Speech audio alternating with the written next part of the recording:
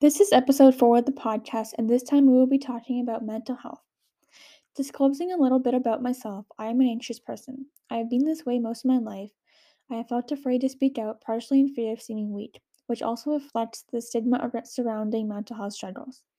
I worry about most things, even if they do not scare me. I've reflected over the years that the unknown of what is going to happen makes me worry. This is a point that challenges me in nursing, being uncomfortable not knowing. It is something I know I will continue to be familiar with in my journey through nursing and also my personal life. Dowling et al. 2021 study investigated and concluded how the relationship between periods of COVID-19 quarantine are associated with increased levels or worsening mental health in the lives of Canadians.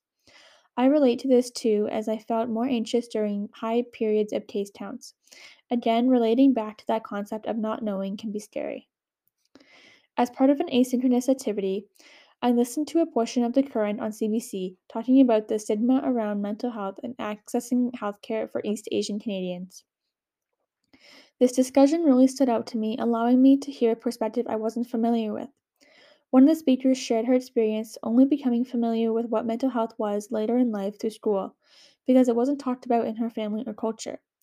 I've learned this semester that in nursing, we need to evaluate each patient's knowledge and attitude toward mental health to effectively treat them, to understand how different mental health is viewed depending on the individual's background.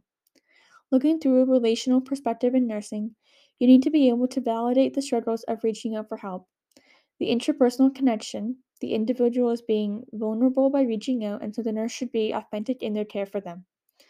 As well, from the radio show, it stood out to me that how they mentioned the lack of research done on East Asian males with mental health issues, often resulting in blanket treatment for many who did not reach out. I see the humanistic nursing theory relevant to these issues. By using this theory to treat each patient as their unique selves and gain understanding of how the patient views themselves. This theory encompasses the emphasis for patient and nurse to work together to find the meaning of the health and illness situation.